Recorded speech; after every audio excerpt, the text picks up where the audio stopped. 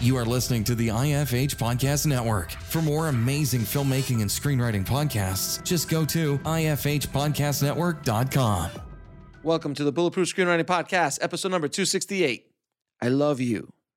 Ditto. Sam Wheat, Ghost. Broadcasting from a dark, windowless room in Hollywood when we really should be working on that next draft. It's the Bulletproof Screenwriting Podcast, showing you the craft and business of screenwriting while teaching you how to make your screenplay bulletproof. And here's your host, Alex Ferrari.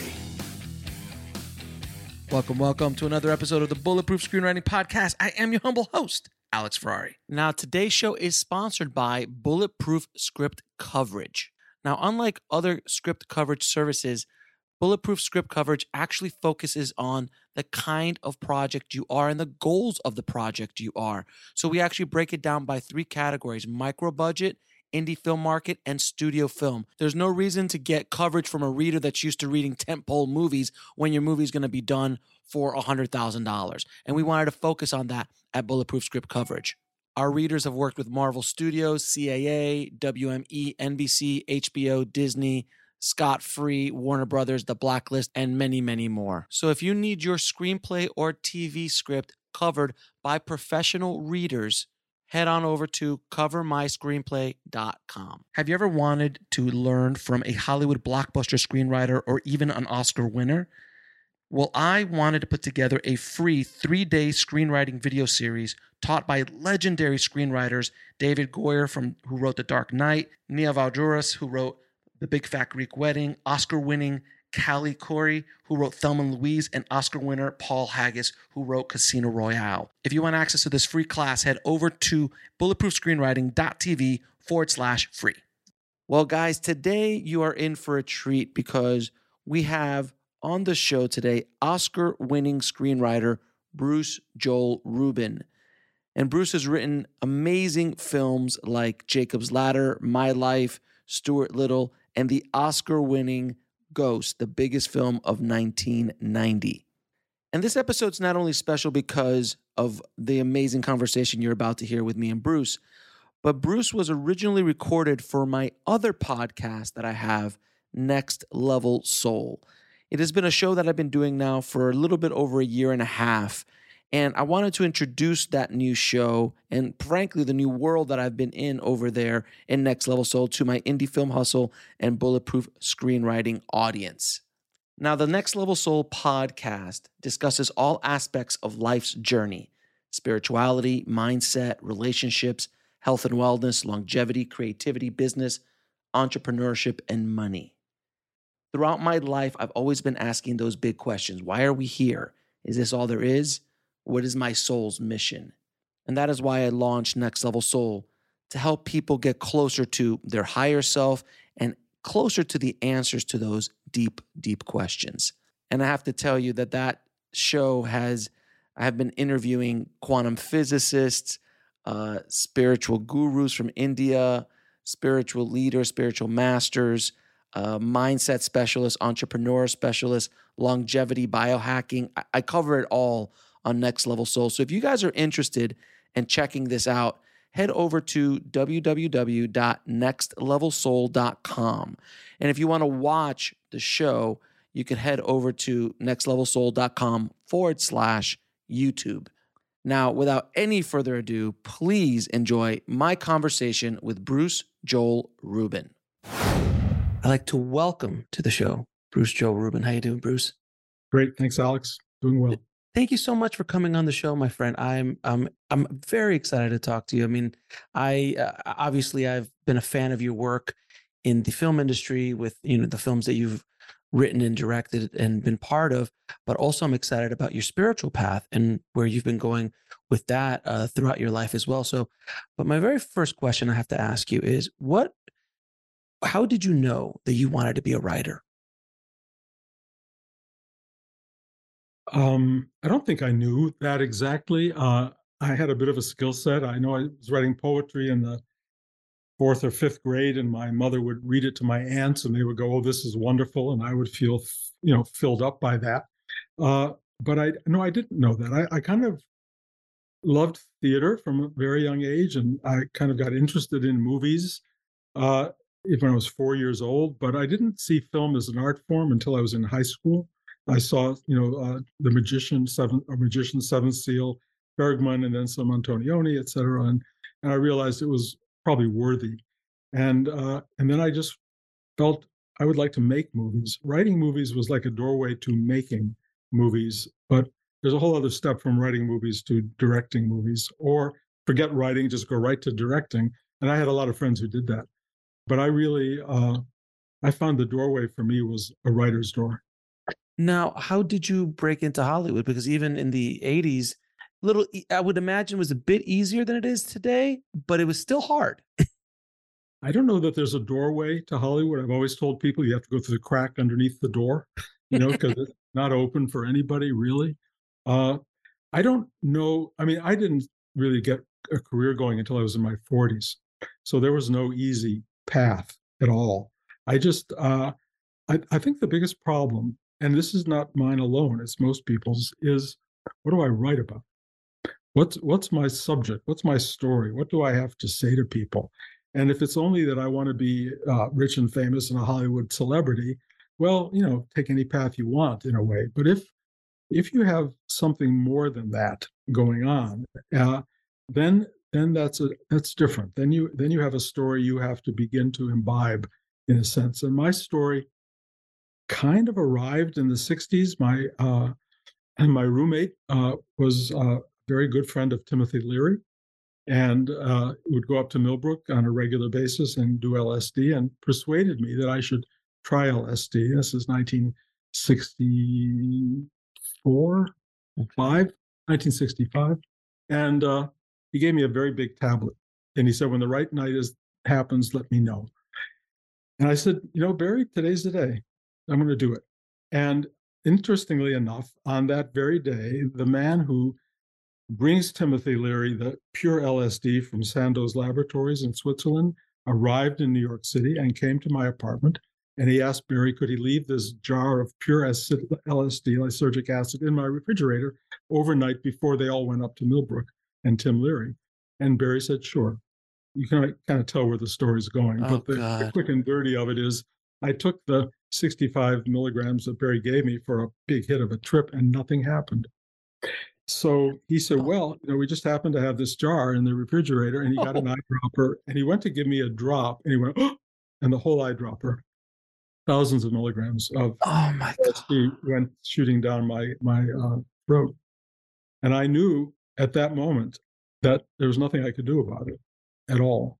And so somewhere during the next 3 to 4 billion years, I don't know exactly the count, I went on a journey that was remarkable on every level.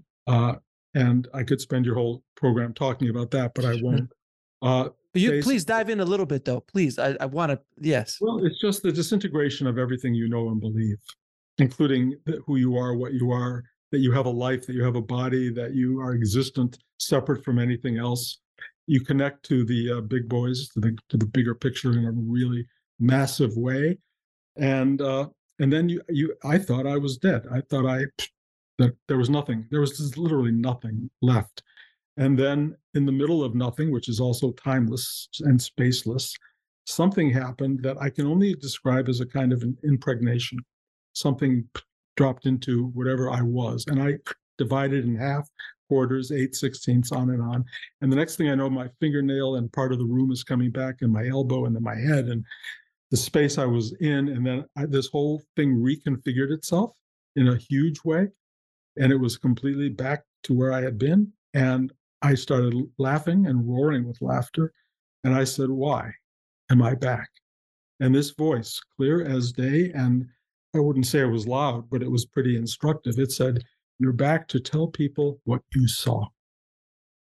And then I spent the next however many years trying to figure out what it was I had seen. I was given a copy of the Bhagavad Gita, the Hindu Song of God, which is an approach to mystical experience. Then I discovered, of course, the Tibetan version of that, and then the Judeo-Christian versions and the Muslim versions. We'll be right back after a word from our sponsor. And now back to the show. and there was a worldwide network of people with mystical experience. And I gathered that was my experience in a way that I could begin to grasp with my mind. But what had happened was so beyond mind. And, I didn't quite know what to do with it. And I hitchhiked around the world for a year and a half. I had a job as a filmmaker, an editor at NBC News. I gave that up, and I decided I had to go to India, but with a long stop in Greece before I went, where I was just reading everything. And I decided these books aren't doing it.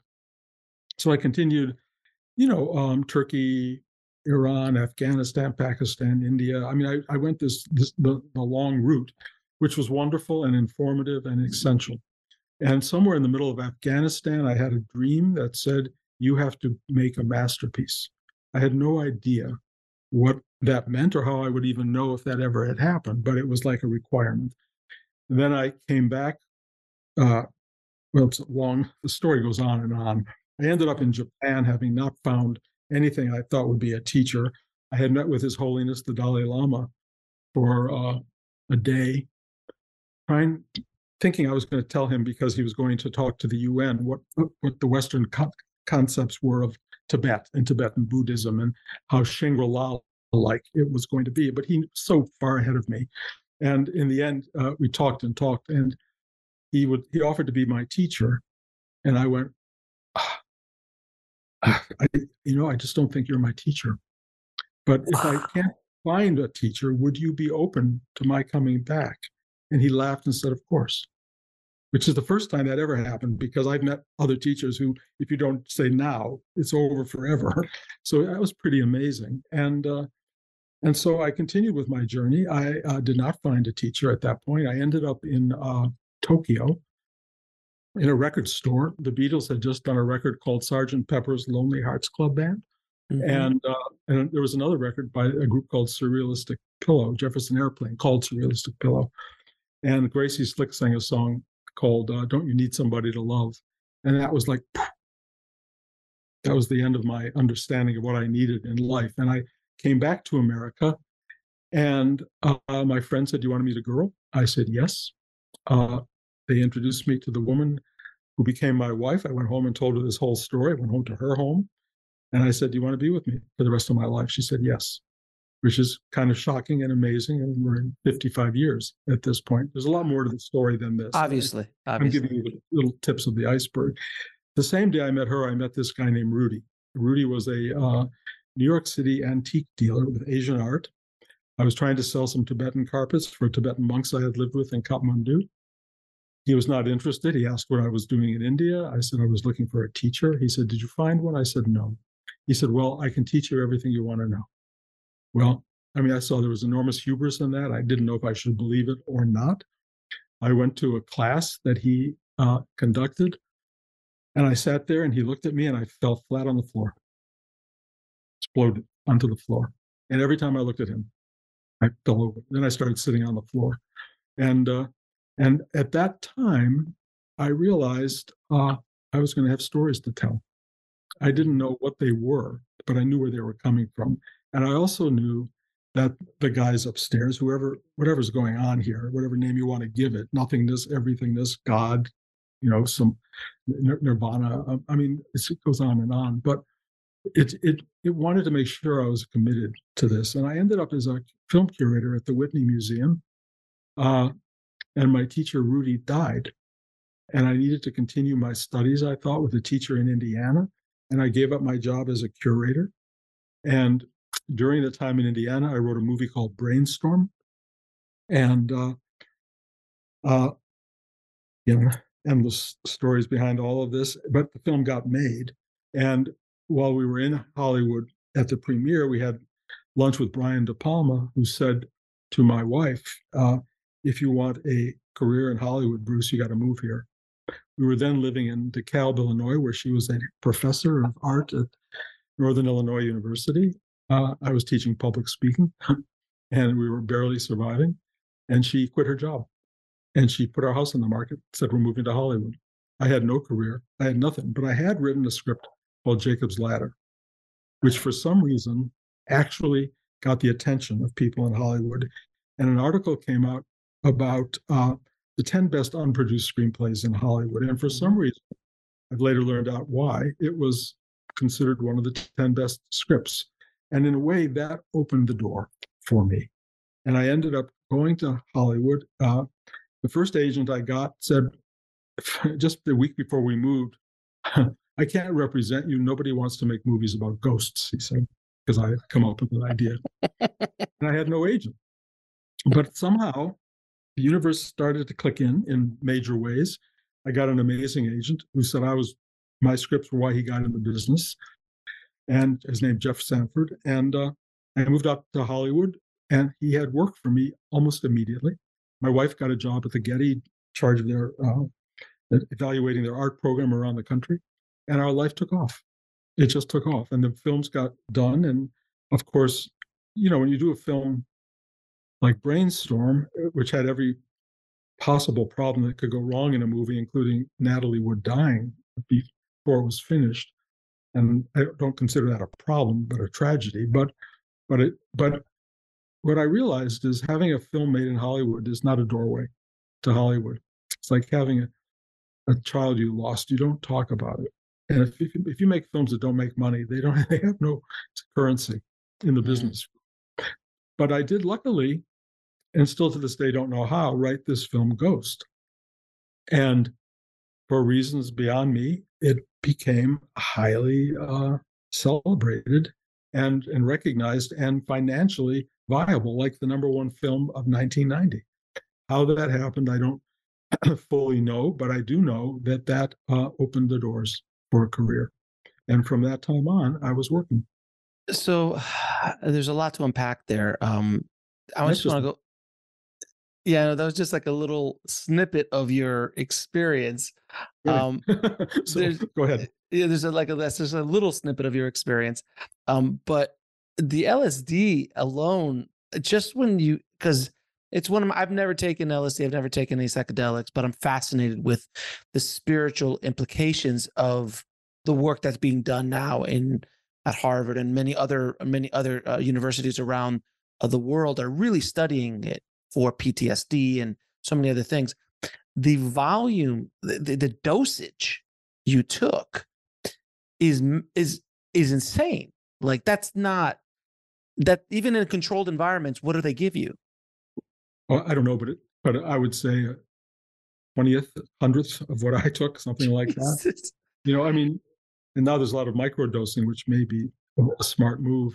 Also, you should know that the LSD I was taking was from Sandoz Laboratories. It was the purest of the pure, and it is no longer like that. So I'm not a salesperson for LSD at all.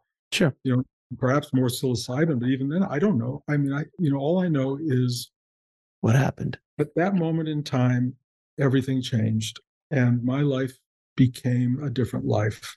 And it somehow impacted me with this need to tell people what I saw, which is in a way why I even said yes to this interview, because I don't turn down the opportunity to share the story. It's meaningful. Again, I don't want to be a promoter of a drug or even in the end, meditation. I've done meditation for 50 some years. I have to say, I think meditation is wonderful, but most Americans I know are not really geared to the quietude of meditation or that lifestyle. So I've reduced all of that, and I'll do this quickly because it's a spiel. But basically, it all comes down to me to be a good person and be kind. And if you can be reactively kind to people when everything in you wants to do the other, that can turn things around inside you. That would be similar to what a meditative life would do. In other words, it changes the reaction to the viewer rather than the doer and the reactor. And if you can become that person, which interestingly enough is the key teaching of His Holiness the Dalai Lama. So I have decided, even though I said no to his teaching all those decades ago, in the end, he truly, in a way, has been my teacher, as he's been a world teacher. But the key teaching is be nice, be kind. So it seems that from what you're telling me with your experience with LSD, it just kind of tore everything away. All the materialistic, all the concepts, all the programming that you have gotten up to that point We'll be right back after a word from our sponsor. And now back to the show. It was all wiped away to show you the truth, essence, the truth, the oneness, all of that. Yeah, but with no way for the mind to comprehend it. It's a different. You're comprehending it on a different level than the mind. You're just knowing it.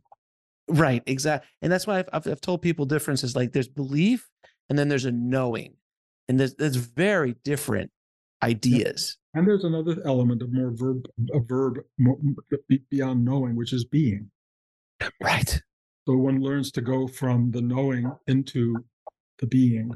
And in a way, there's a very non-dualistic aspect to this. There's not a me and a you, or me and an it, or me trying to do. All that gets wiped out.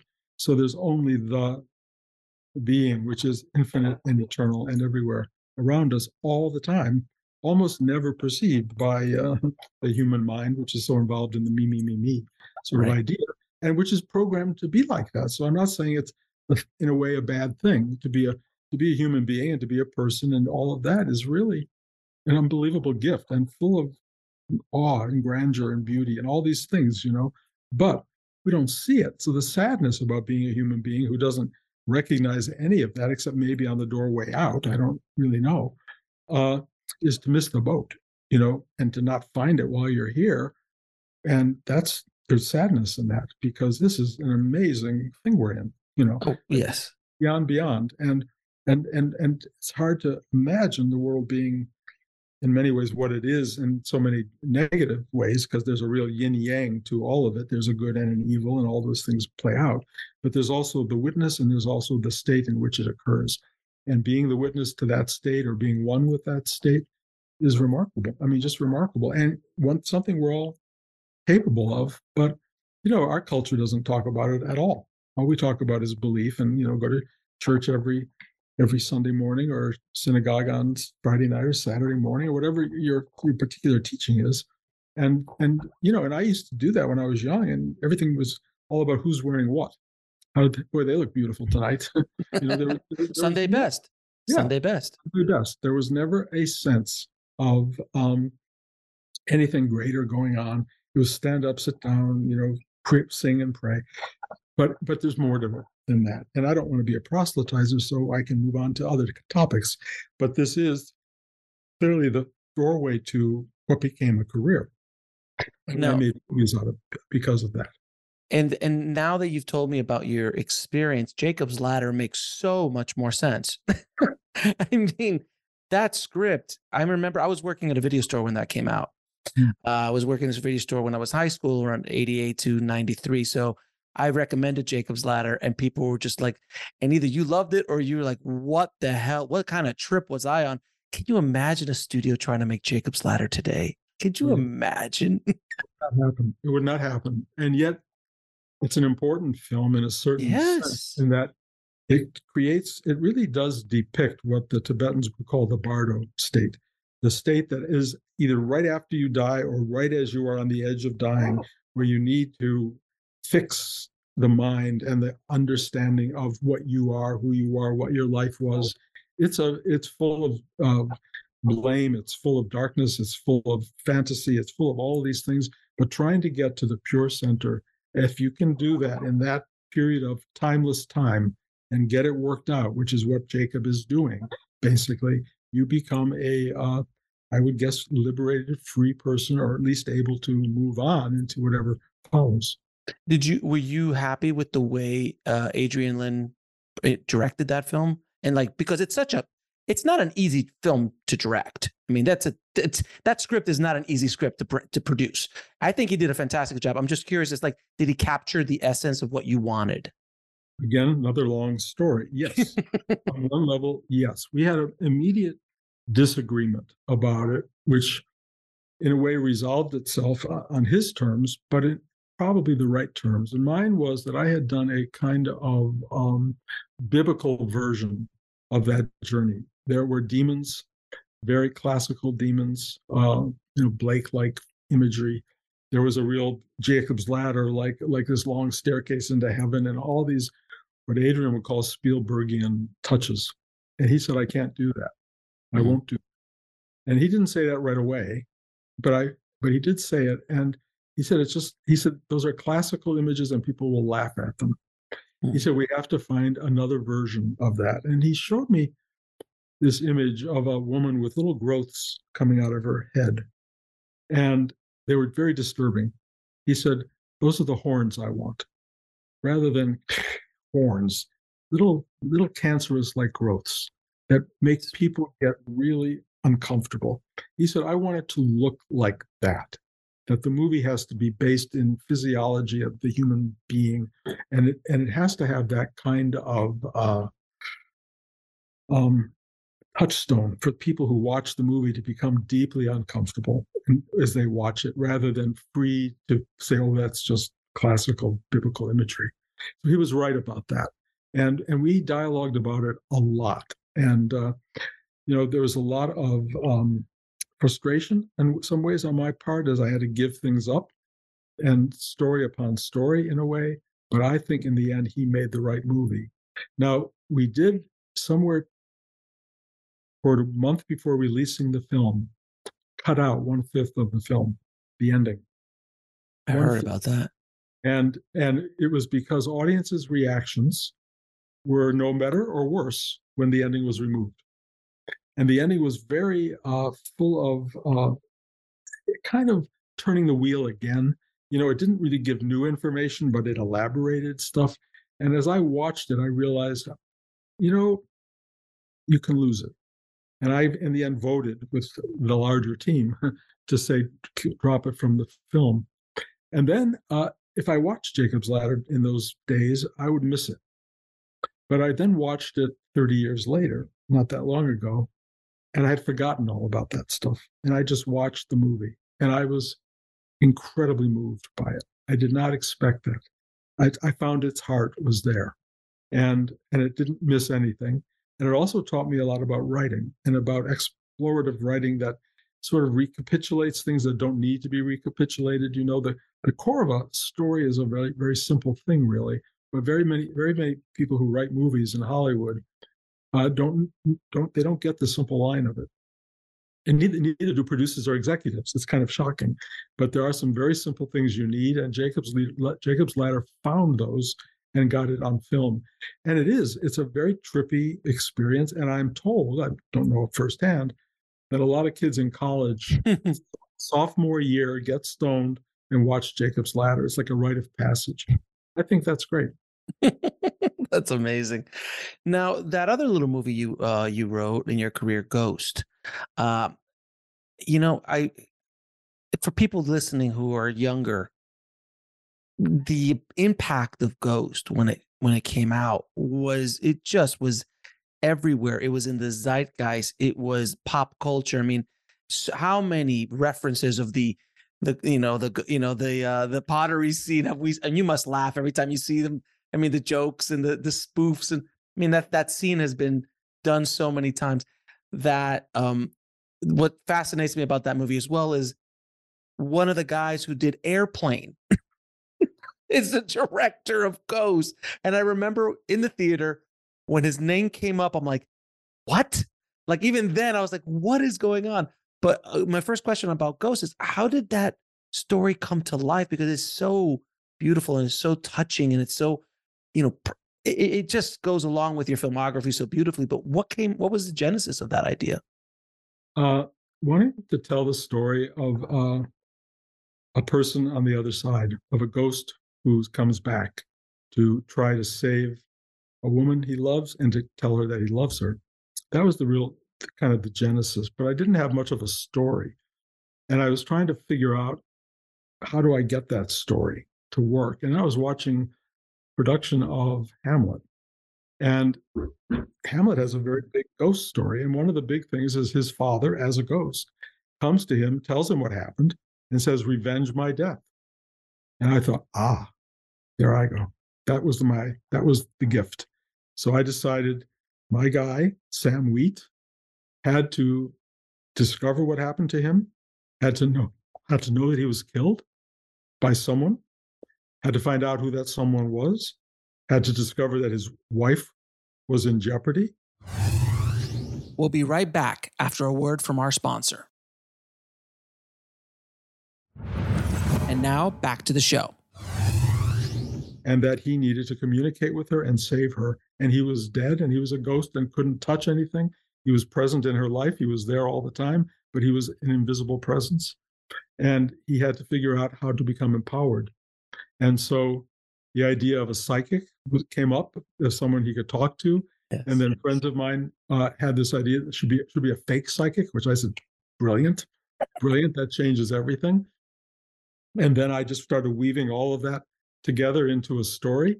And the film started to become what's called a 4 quadrants film, which means it can talk to audiences at every level, kids and adults and seniors. And also that it was sad and dramatic and scary and funny. And it had all those things working in it, but they worked together.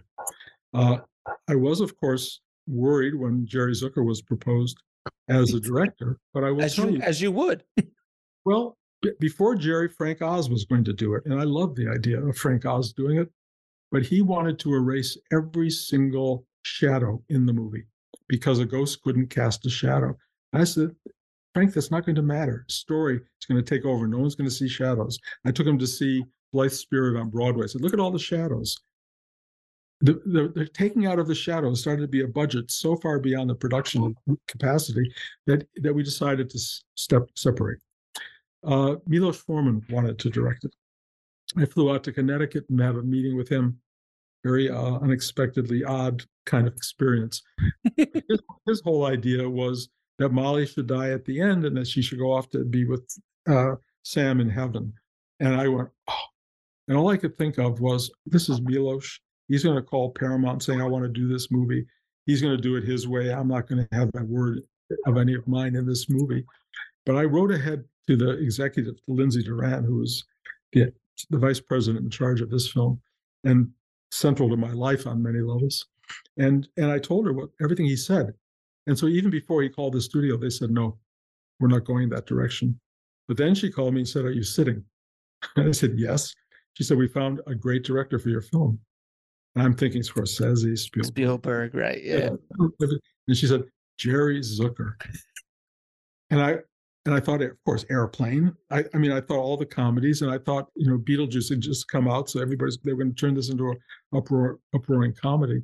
But they were very serious about Jerry at Paramount. So they wanted us to get together. And I did something which was smart, I think. I arranged to have dinner with Jerry, but I said one ground rule. We can talk about anything except Ghost. And he agreed to that. And so we just talked, and we talked and talked. And to this day, we talk and we talk. It formed a friendship that was indelible and remarkable and continues. But when we ended up talking about Ghost, I wrote 19 drafts for him. And after 10, it was such a different movie that I was ready to quit. And I thought, we have ruined everything. And then he started to see it through my eyes, and we started bringing it back. And we got another 9 drafts. And by the time they were at the 19th draft, it was the right movie. His ideas, my ideas, they had merged, cross-fertilized. It was really amazing. And we had the movie we wanted. And it was a good script. And I was very excited about it. And then even in the production, where most writers are told, we don't need you or want you around, you're not on the set. Jerry had me on the set every day. And so we were together, and there was a communion between writer and director, which almost never happens in Hollywood. Right. And I think Ghost is a living proof that it can be a good thing if you do it. It worked out. And then, hiring Patrick Swayze, Demi Moore, Whoopi Goldberg. I mean, those Tony Goldwyn. I mean, just the cast was so perfect. Some were shoo-ins. They were all right. I mean, Patrick essentially was Dirty Dancing at that point, and he wasn't a bona fide star. He'd done Roadhouse a year earlier. He's like, eh. And Demi Moore, she's one of the brat. She was pretty much the money. First time I met her, she was a yes, but everybody else was over our dead body. Really? So you had to fight for Patrick? I had to. Jerry didn't want Patrick at all. Really? And, yeah.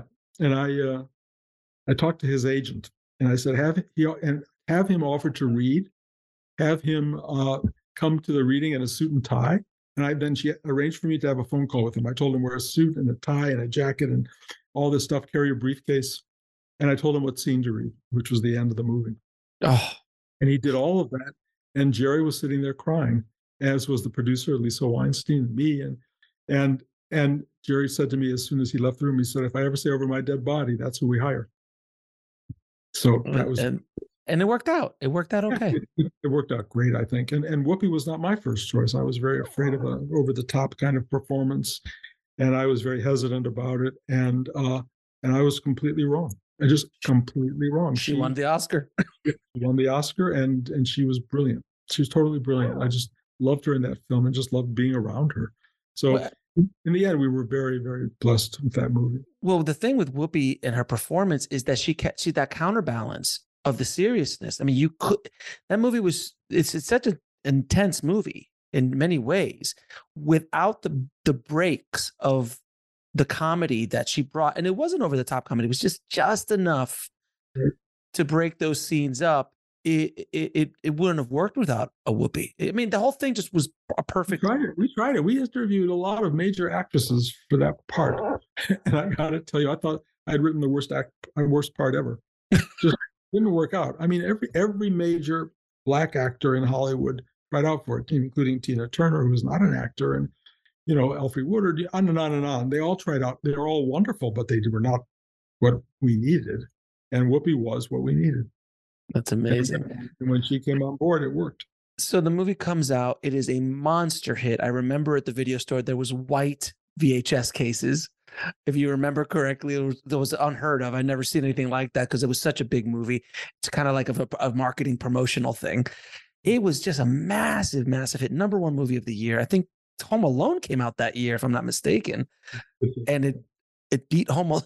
It was an insanely big hit. Then you go to the Oscars and you win. What is it like, first of all, the whirlwind of being in the center of that hurricane, the ghost hurricane? Because, I mean, and I love that you prefaced this conversation where we're going right now with this, enlightened path that you've walked, and breaking down everything with that trip that you did and everything, that you were, I think, ready, also at an age too, ready for this kind of success, ready for this kind of attention, because it would crush most souls, most people, correct? I'm telling you, honestly, the universe was very conscious in withholding any kind of feedback from me. I would never meet people who saw the movie, except for my family.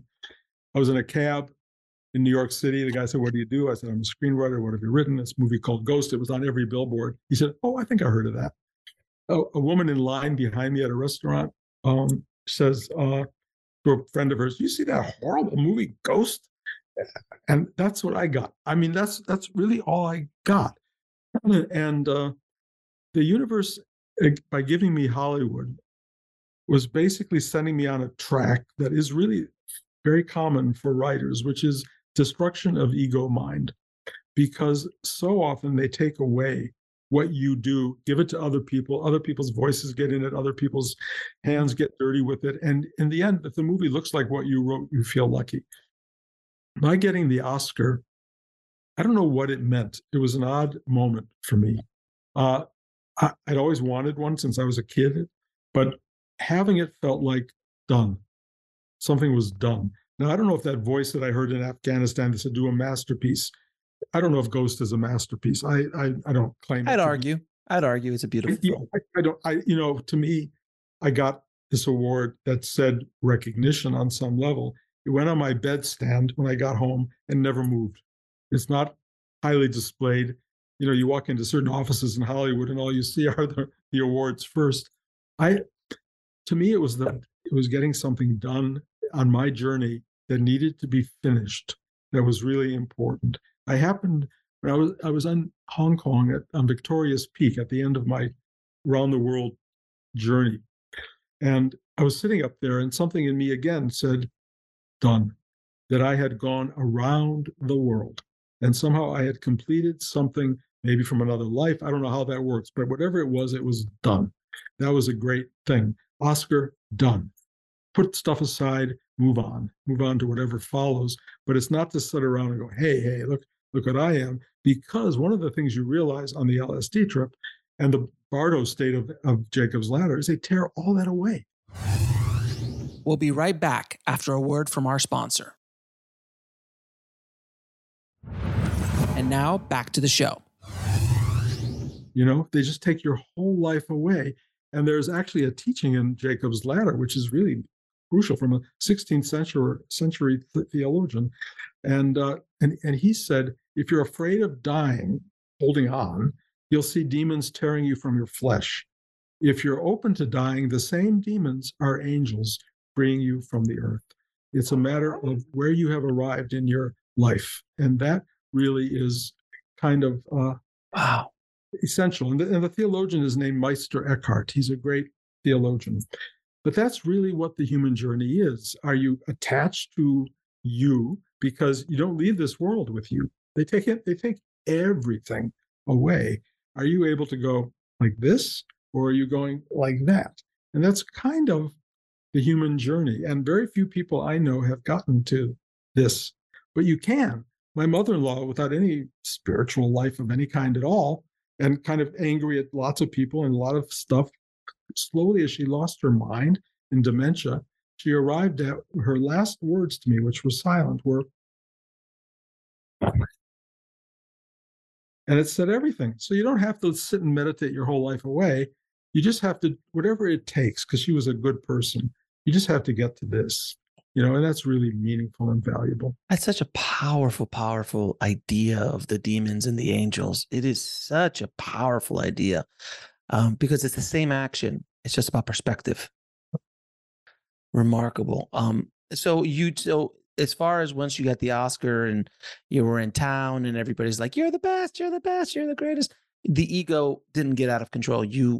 It was completely, you had it on lock. I'll tell you a quick story.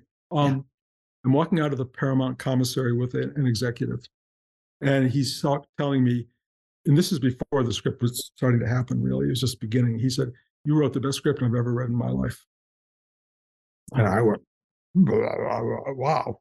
A week later, I'm walking out of the commissary. He's in front of me with another guy. And he's telling the other guy, I want you to know you wrote the best script I've ever read in my entire life. And I went, oh, that's how it works. And there, my friend, is Hollywood. Yes, that is Hollywood. That is Hollywood. I'm telling you, there is a lot to be learned from all of that. And if you want, some people get crushed by it and just live in sadness and misery. And some people, and I've been one of the lucky ones, who get kind of like freed from it. I don't walk around with a Hollywood identity at all. It's so past tense. I'm glad I had it. It was a great ride, but mostly it's crushing. The stuff that's taken away and changed and altered, and you wouldn't believe the ride of a writer in Hollywood. Most people don't. It is brutal. I'm writing an autobiography. Whether we'll ever put it out or not, I don't know. But it really does capture what it means to be that person, to be a writer in this business, because I haven't seen any books about it that really, it's nothing that talks about the real heart of what you go through. On the other hand, what an honor to be able to write movies that speak to hundreds of millions of people. Really? Without question. And one of the other films in your filmography that really touched me, and is the one that you directed, My Life, with Michael Keaton and Nicole Kidman. And these are movies that would never get made today. None of them. Most of your filmography would never get made today by the studio system. But that's to be said by many people of the 90s and 80s and 90s. But that film is so touching. Even when I saw it when it came out, I was still a young man. It moved me. Now looking back, I have children now. It's a completely different experience watching a film like that. Where did that idea come from? And for the people who have not heard about what that movie's about, can you give it like a quick little log line about it? Yeah, it's a simple log line, which if I were a studio head would say nope. But it's basically a guy who's dying of cancer who discovers that he's going to have his first child, and he will not live long enough to meet that child. And he wants to leave something that will represent who he is to his family, but he has no idea really who he is. So it's a movie of discovery, finding out who he is and what he can leave for this child. 300 million budget. Easy. I mean, again, thousands of stories, and it was the most poorly reviewed movie I ever worked on. It was so bad that I went into like a spiraling depression for about 9 months. I think it was. I mean, it was really a killer. Why? Because I mean, nobody, I people loved it. hated it. People hate. Well, It found not its audience. It found its audience later. it has since found its audience, and it's been incredibly sort of meaningful to me. But what finally gave it a voice, and it's a story kind of worth telling to other writers, in that I went to a party some months after it came out, and a woman came up to me and she said, "I understand you wrote the movie My Life." And I said, "Yes." And she said, "I have to tell you something. My husband died 3 years ago, and I had a 10-year-old son, and he and I were never able to talk about his father's passing." She said, "I found out just recently that I have terminal cancer.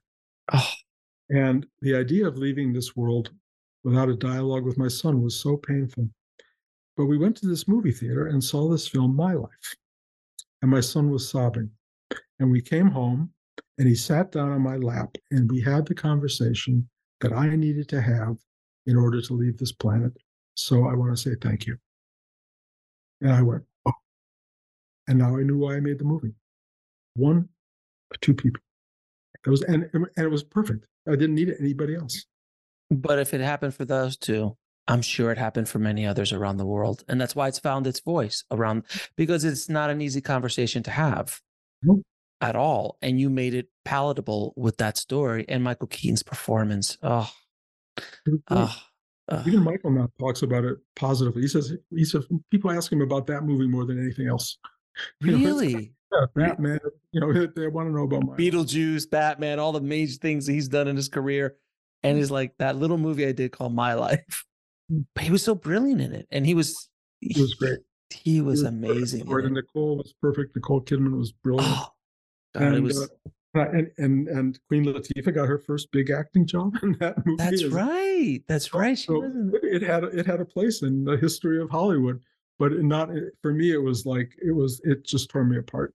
So how did you come out of that? Because look, we all go through that. We all something happens to us that we will go down that dark road. How did you come out of that dark road, even with all the experience and knowledge that you have about consciousness and oneness and everything you've done? My teacher Rudy was just brilliant. He said, "A pattern that takes you 9 years to work through at one point will occur again and take 9 months, and then it will occur and take 9 weeks, and then it will be 9 days, and then it will be 9 hours, then it'll be 9 minutes, and then it'll be 9 seconds. So be prepared. Things that can take huge tolls on you when you're older Wow. be like this, you know." And I have learned that. Rudy is so right. Oh, he was brilliant. He was totally brilliant. I mean, because things that used to would tear me up when I was a young man would take me months, then would take me weeks, so now it got to a point where it takes me seconds for something that would have derailed me for weeks, even holding on to grudges and all this kind of stuff. You just let go of it much quicker as you get. Oh, You God, can. I mean, not everybody does that. Of course. But if you can and do it, it's a great thing. And I learned a great deal from that. And every other movie I did, I mean, I'd say a third of the movies that I wrote got made, 2/3 did not. So I wrote a lot of other movies, but actually 1/3 is a fairly good ratio. Very good ratio. And I learned from every single movie that I did, and every one of them taught me a different lesson. I worked with amazing personalities that all have stories behind them, but I really I came away with a big worldview. That the Hollywood, a worldview of Hollywood, and people who were highly successful and people who were on the way out the door, and in between. But it's like, if you're going to study human experience, it's a great place because it's so blasted at you in a big way. So I'm grateful for that. What is the biggest lesson you think you took away from your time working in Hollywood? Well, the lesson for me is it's not an owned thing so much as, you know, stay humble and don't think you are the identity that other people might thrust at you. For me, it was because they're still doing it. Rudy called it the guys upstairs, and I call them, but God is just as good a word for me, or whatever you want to call it. It still directs me. And it's still very much, it humbles me on every opportunity it can, because I see myself as nothing more than a conduit in a voice, in a way. And I try to do the best version of that I can do. My best scripts were taking dictation. We'll be right back after a word from our sponsor. And now back to the show. And I follow what kind of I'm being given. I mean, it feels like you're writing, and I can see why people think they did it, until they can't, and they drink and they do all these things to try to find a way back to it. But it's really a transmission in a sense, and it's working for the human race and for people and for the betterment of being in the world. I mean, I personally believe, I don't know this as a fact, that at the core of this whole emptiness and nothingness that this comes out of, the first thing that rises is love. And don't ask me how or why, but I've had that experience now so many times where they drop the bottom out underneath me, even to this day, and there's nothing there, nothing at all. And if there's a part of you that reacts to it, that's got to go. So if there's a part of you that goes, oh, yeah, erase it. And then when there's absolutely nothing, and you just go, okay, this thing starts to rise up, and it is a rising, ascending, lift up energy, and it starts with love. And then it goes into, I'll quote, beauty and truth start to flow into manifested form. And here we are, and I see where it comes from. And I know it goes back to nothing, but I don't care, because that nothing is unbelievable. And when it starts to manifest, its beauty is beyond belief, and it's one of its expressions. There are probably others way bigger than us and better than us, but we're its expression. And now AI is its expression, so it doesn't even need a body or a person. It can just happen. And we were maybe here just to create AI. It doesn't need food. All it needs is electricity. And it maybe a programmer at first, but then it's all, it just goes off and runs. It goes off and runs. I find it interesting because I've spoken to a lot of, successful writers over the years. And when you're writing, I think, and even when I write, the best writing I've ever done is when I feel like I'm not writing. It feels like it's coming through. Is there something that you do in your process as a writer to kind of tap into that? I get out of the way. But do you show up at a certain time? Do you is it a routine, or do you just, the second you sit down, you just go, I'm open? I've been writing, but it used to be morning was rewrites, which made it easy. So I would sit down and fix what I did the day before and polish it and get in the gear in a way. Somewhere I put lunch in there, and then the movement and the activity was already in place, and I would create the new stuff in the afternoon. And I would try to write 3 to 4 pages a day. And if I did that over the course of 10 weeks, which is usually what you're contracted for in Hollywood, I would have a finished script. It would be a first draft. It would need work and all that other stuff. But, I wasn't sitting looking over my shoulder being critical as I wrote, because then you don't write. Then you're just sitting there rewriting the same scene 400 times, and you don't even really know where it's going. You don't know how it's going to end up. So I think just write, just let it out, see where it goes, be surprised. I love to be surprised in a movie.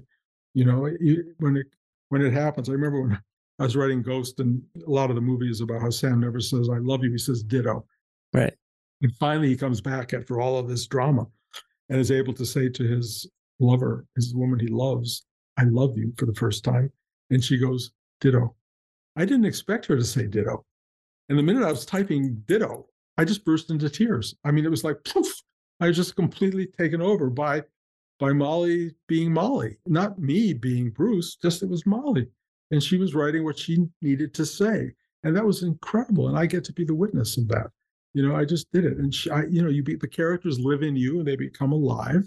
And then you have this moment that's really so personal and simple. And I think a lot of people cried at that moment. And, and so, you're just the first person who gets to see it. That's remarkable. The stories that you've talked about and the stories that you've written over the years have been about the unseen world, as it states on your your biography. What drew you to that? Was it again back to that LSD trip that kind of just set you on the path that you're like, I need to explore what we aren't seeing and putting this out into the mainstream? Yeah, and being told to do it. There's the saying, you went around the world, you've read, you've looked, you've talked, you've experienced, you've had teachers. Get it on screen, but get it on screen for the masses, not for the few. Talk to the world. Talk to the world. Give them some insight. And so my experience is every movie that I have done is a sentence. And in the 12 or whatever movies I've made that got produced, it's a paragraph. And it's all a paragraph about the same thing, about the sense of time, space, continuum, the idea of there being something beyond that we don't understand, and that we're all on a journey to find it. Even funny little movies like The Last Mimsy, which, Oh, I love The Last Mimsy. It's such a fun movie. I wanted to write for children, but adults came to me telling me how moved they were about that film. And part of me wanted just to go to children, including like Stuart Little 2, which I had a very real conception of that would impact little kids. But, I was overruled in many ways on that. And so some of the things I wanted to sort of plant as seeds may not have gotten planted. But I've just learned a lot. And Last Mimsy was an interesting one because it had a very strong Buddhist aspect. It's about these kids who find toys from the future and who need to have their, we don't know this till the end. I don't know, should I give away the ending? It's fine. It's fine. But the ending of the movie is the impregnation of this little creature that they find that will carry the DNA of a pure soul from the past into the future and save humanity, really. But that's not in the original. There's a short story called Mimsy Where the Boar Grows that where it was a TV pilot once for something, and I saw it and it didn't have an ending, and I just didn't know what it was, and nobody ever went with it. But I remember being like, what was the ending? What was the ending? And it turned out I had to be the one who did the ending. And the way the ending came to me was walking into the meeting at New Line with no idea, but all I could think of was Tibetans. And the Tibetans have this thing, when the Dalai Lama dies, they have to find a new Dalai Lama. And the way they determine that is they take all the toys that were part of the Dalai Lama's childhood, and they mix them up with all these other toys from other kids, and they go on a search that's led by psychics and people who have some insight. And they go to these new children, and the one who picks all of his old toys, that's when they know who it is. And that lesson through the Dalai Lama was the one I walked into the meeting at New Line with, and I sold it. Michael Phillips was there. He was, done Close Encounters of the Third Kind and all these other wonderful films. And Michael got it. He just got it and said, yes, yes. And somehow I then got the job of writing the movie. It was an 8-year process, which Bob Shea was, if I'm not mistaken, he was like wanted it so bad. He really wanted to make it. Yeah, he did. He directed it. He and I went to the same high school, which is kind of strange and interesting. But in the month before we were supposed to have this movie shot, he talked to Steve Jobs and he said, why is Pixar so successful? What is it about these movies that are so successful? And he said, we cut out everything that's not necessary. And Bob came to me and he said, Bruce, cut 30 pages. And I said, we're about to shoot. This movie is locked in. We're going forward. Cut it out. Cut everything that's not necessary. And he said, he didn't say this, but clearly I had a lot of Buddhist monks interfering, if you will, infiltrating the film. And I realized they're not going to survive. And I had to pull all of them out of the movie, all the scenes with them and 30 pages of stuff. And the movie came out, and I thought it was going to be so absent of what I had wanted it to be. And what I discovered is if it's embedded in its core DNA, right, it doesn't matter what you pull out, it's still there. And I was so surprised by that and so shocked that I learned all these lessons. And so, I'm not saying that it was right to cut all those pages, but the movie survived. It worked. It was a whole piece of cloth. And I was totally grateful for that. And I have to ask you, because you've had this effect on humanity with the work that you've done, because like you said earlier, your stories got out to millions, hundreds of millions of people around the world. We'll be right back after a word from our sponsor. And now back to the show. What does it feel like for you as a conduit for this information? How do you, as your life's work, how does that feel? Because you've impacted so many people with your work. And the one thing, before you answer, the one thing that I love about your stories, I've spoken to hundreds of screenwriters, Oscar winners and starters, everybody.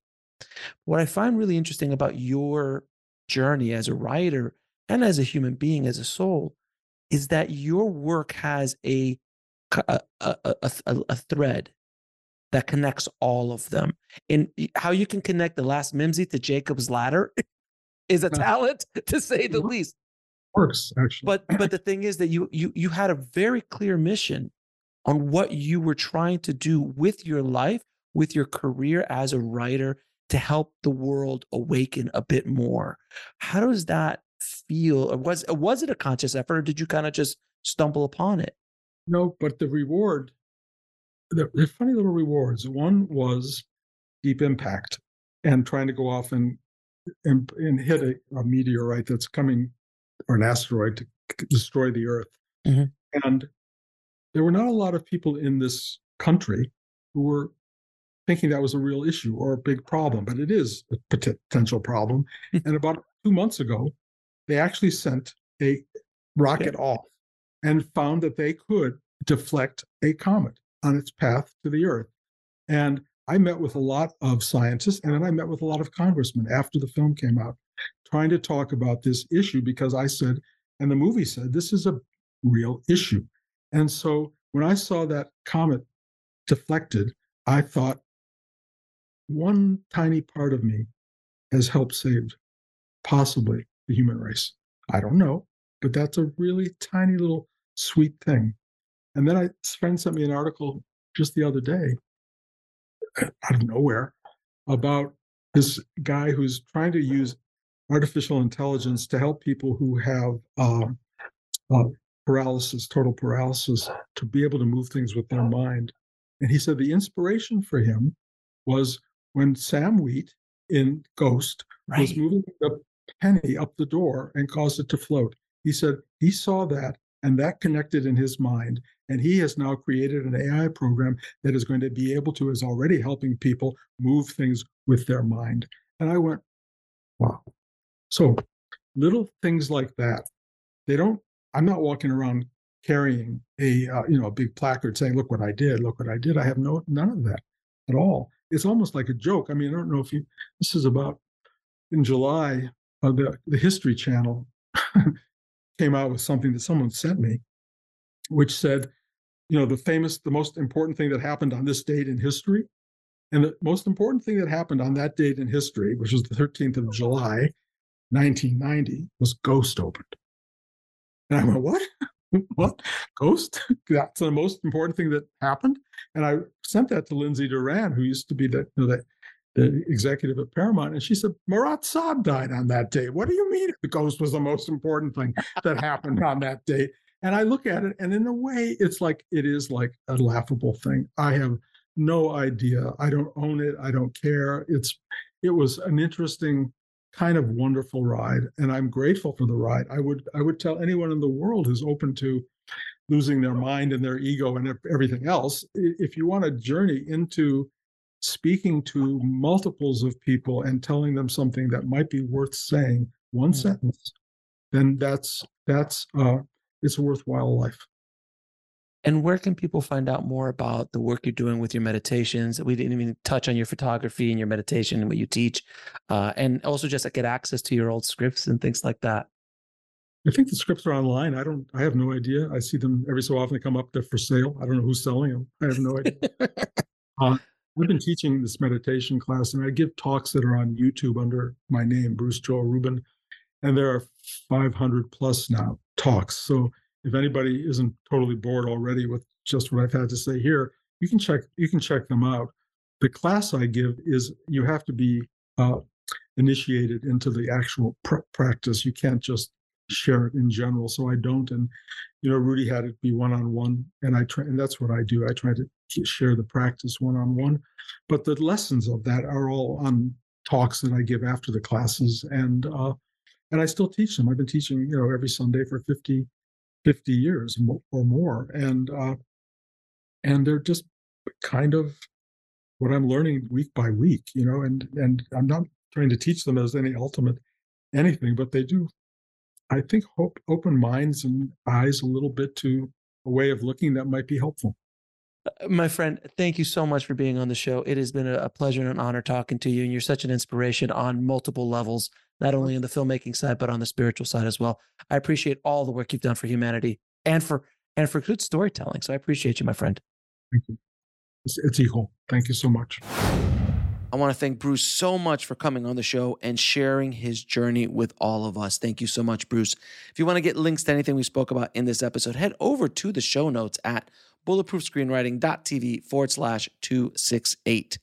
And again, guys, I really hope you come and check out Next Level Soul, because it is really close to my heart, and I really want to help as many people as possible answer the big questions about life. So again, it's nextlevelsoul.com, or if you want to watch it, you can head over to nextlevelsoul.com/YouTube. And of course, it's on Apple Podcasts, Spotify, and anywhere you get your podcasts. Thank you again so much for listening, guys. There are some major guests coming up in the next weeks and months that I've got cooking for the tribe. So keep an eye out for all of those. Thank you again. As always, keep on writing, no matter what. I'll talk to you soon. Thanks for listening to the Bulletproof Screenwriting Podcast at bulletproofscreenwriting.tv.